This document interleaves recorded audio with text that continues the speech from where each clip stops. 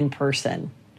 So it was just really, I'm really glad that they got the graduation and that this is hopefully behind us and your kids won't have to experience something like this. But they really were resilient and they really did have a good attitude about it, all of them, all of our kids. So lots of graduations this weekend.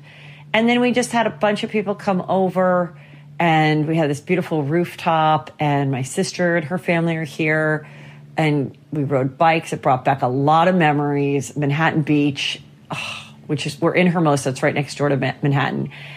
Just was the funnest place in my 20s ever.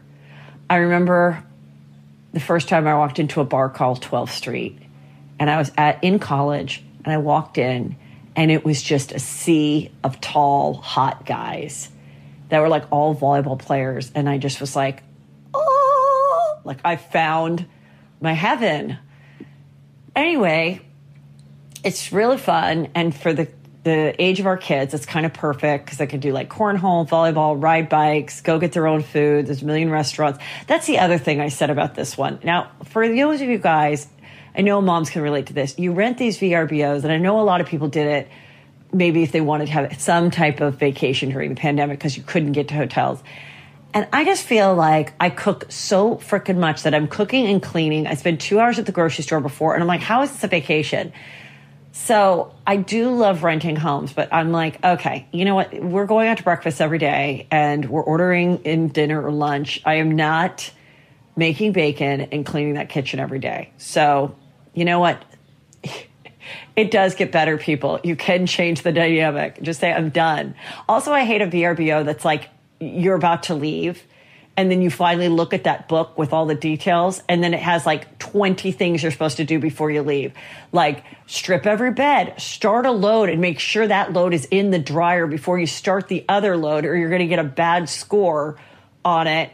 And, like where they can like rate you, like an Uber driver rates you as a customer. So I'm like paranoid. I'm cleaning everything. I'm like, this was just not that fun in the end. I might as well just go home and host a party. Okay. Moving on to the juicy scoop. Well, some sad news as I celebrate my 21 years of marriage. Blair Underwood and his wife, Desiree, they have 3 kids that are like 24, 20, and 19. They announced their divorce. They said it was a beautiful journey. They're so proud of their children.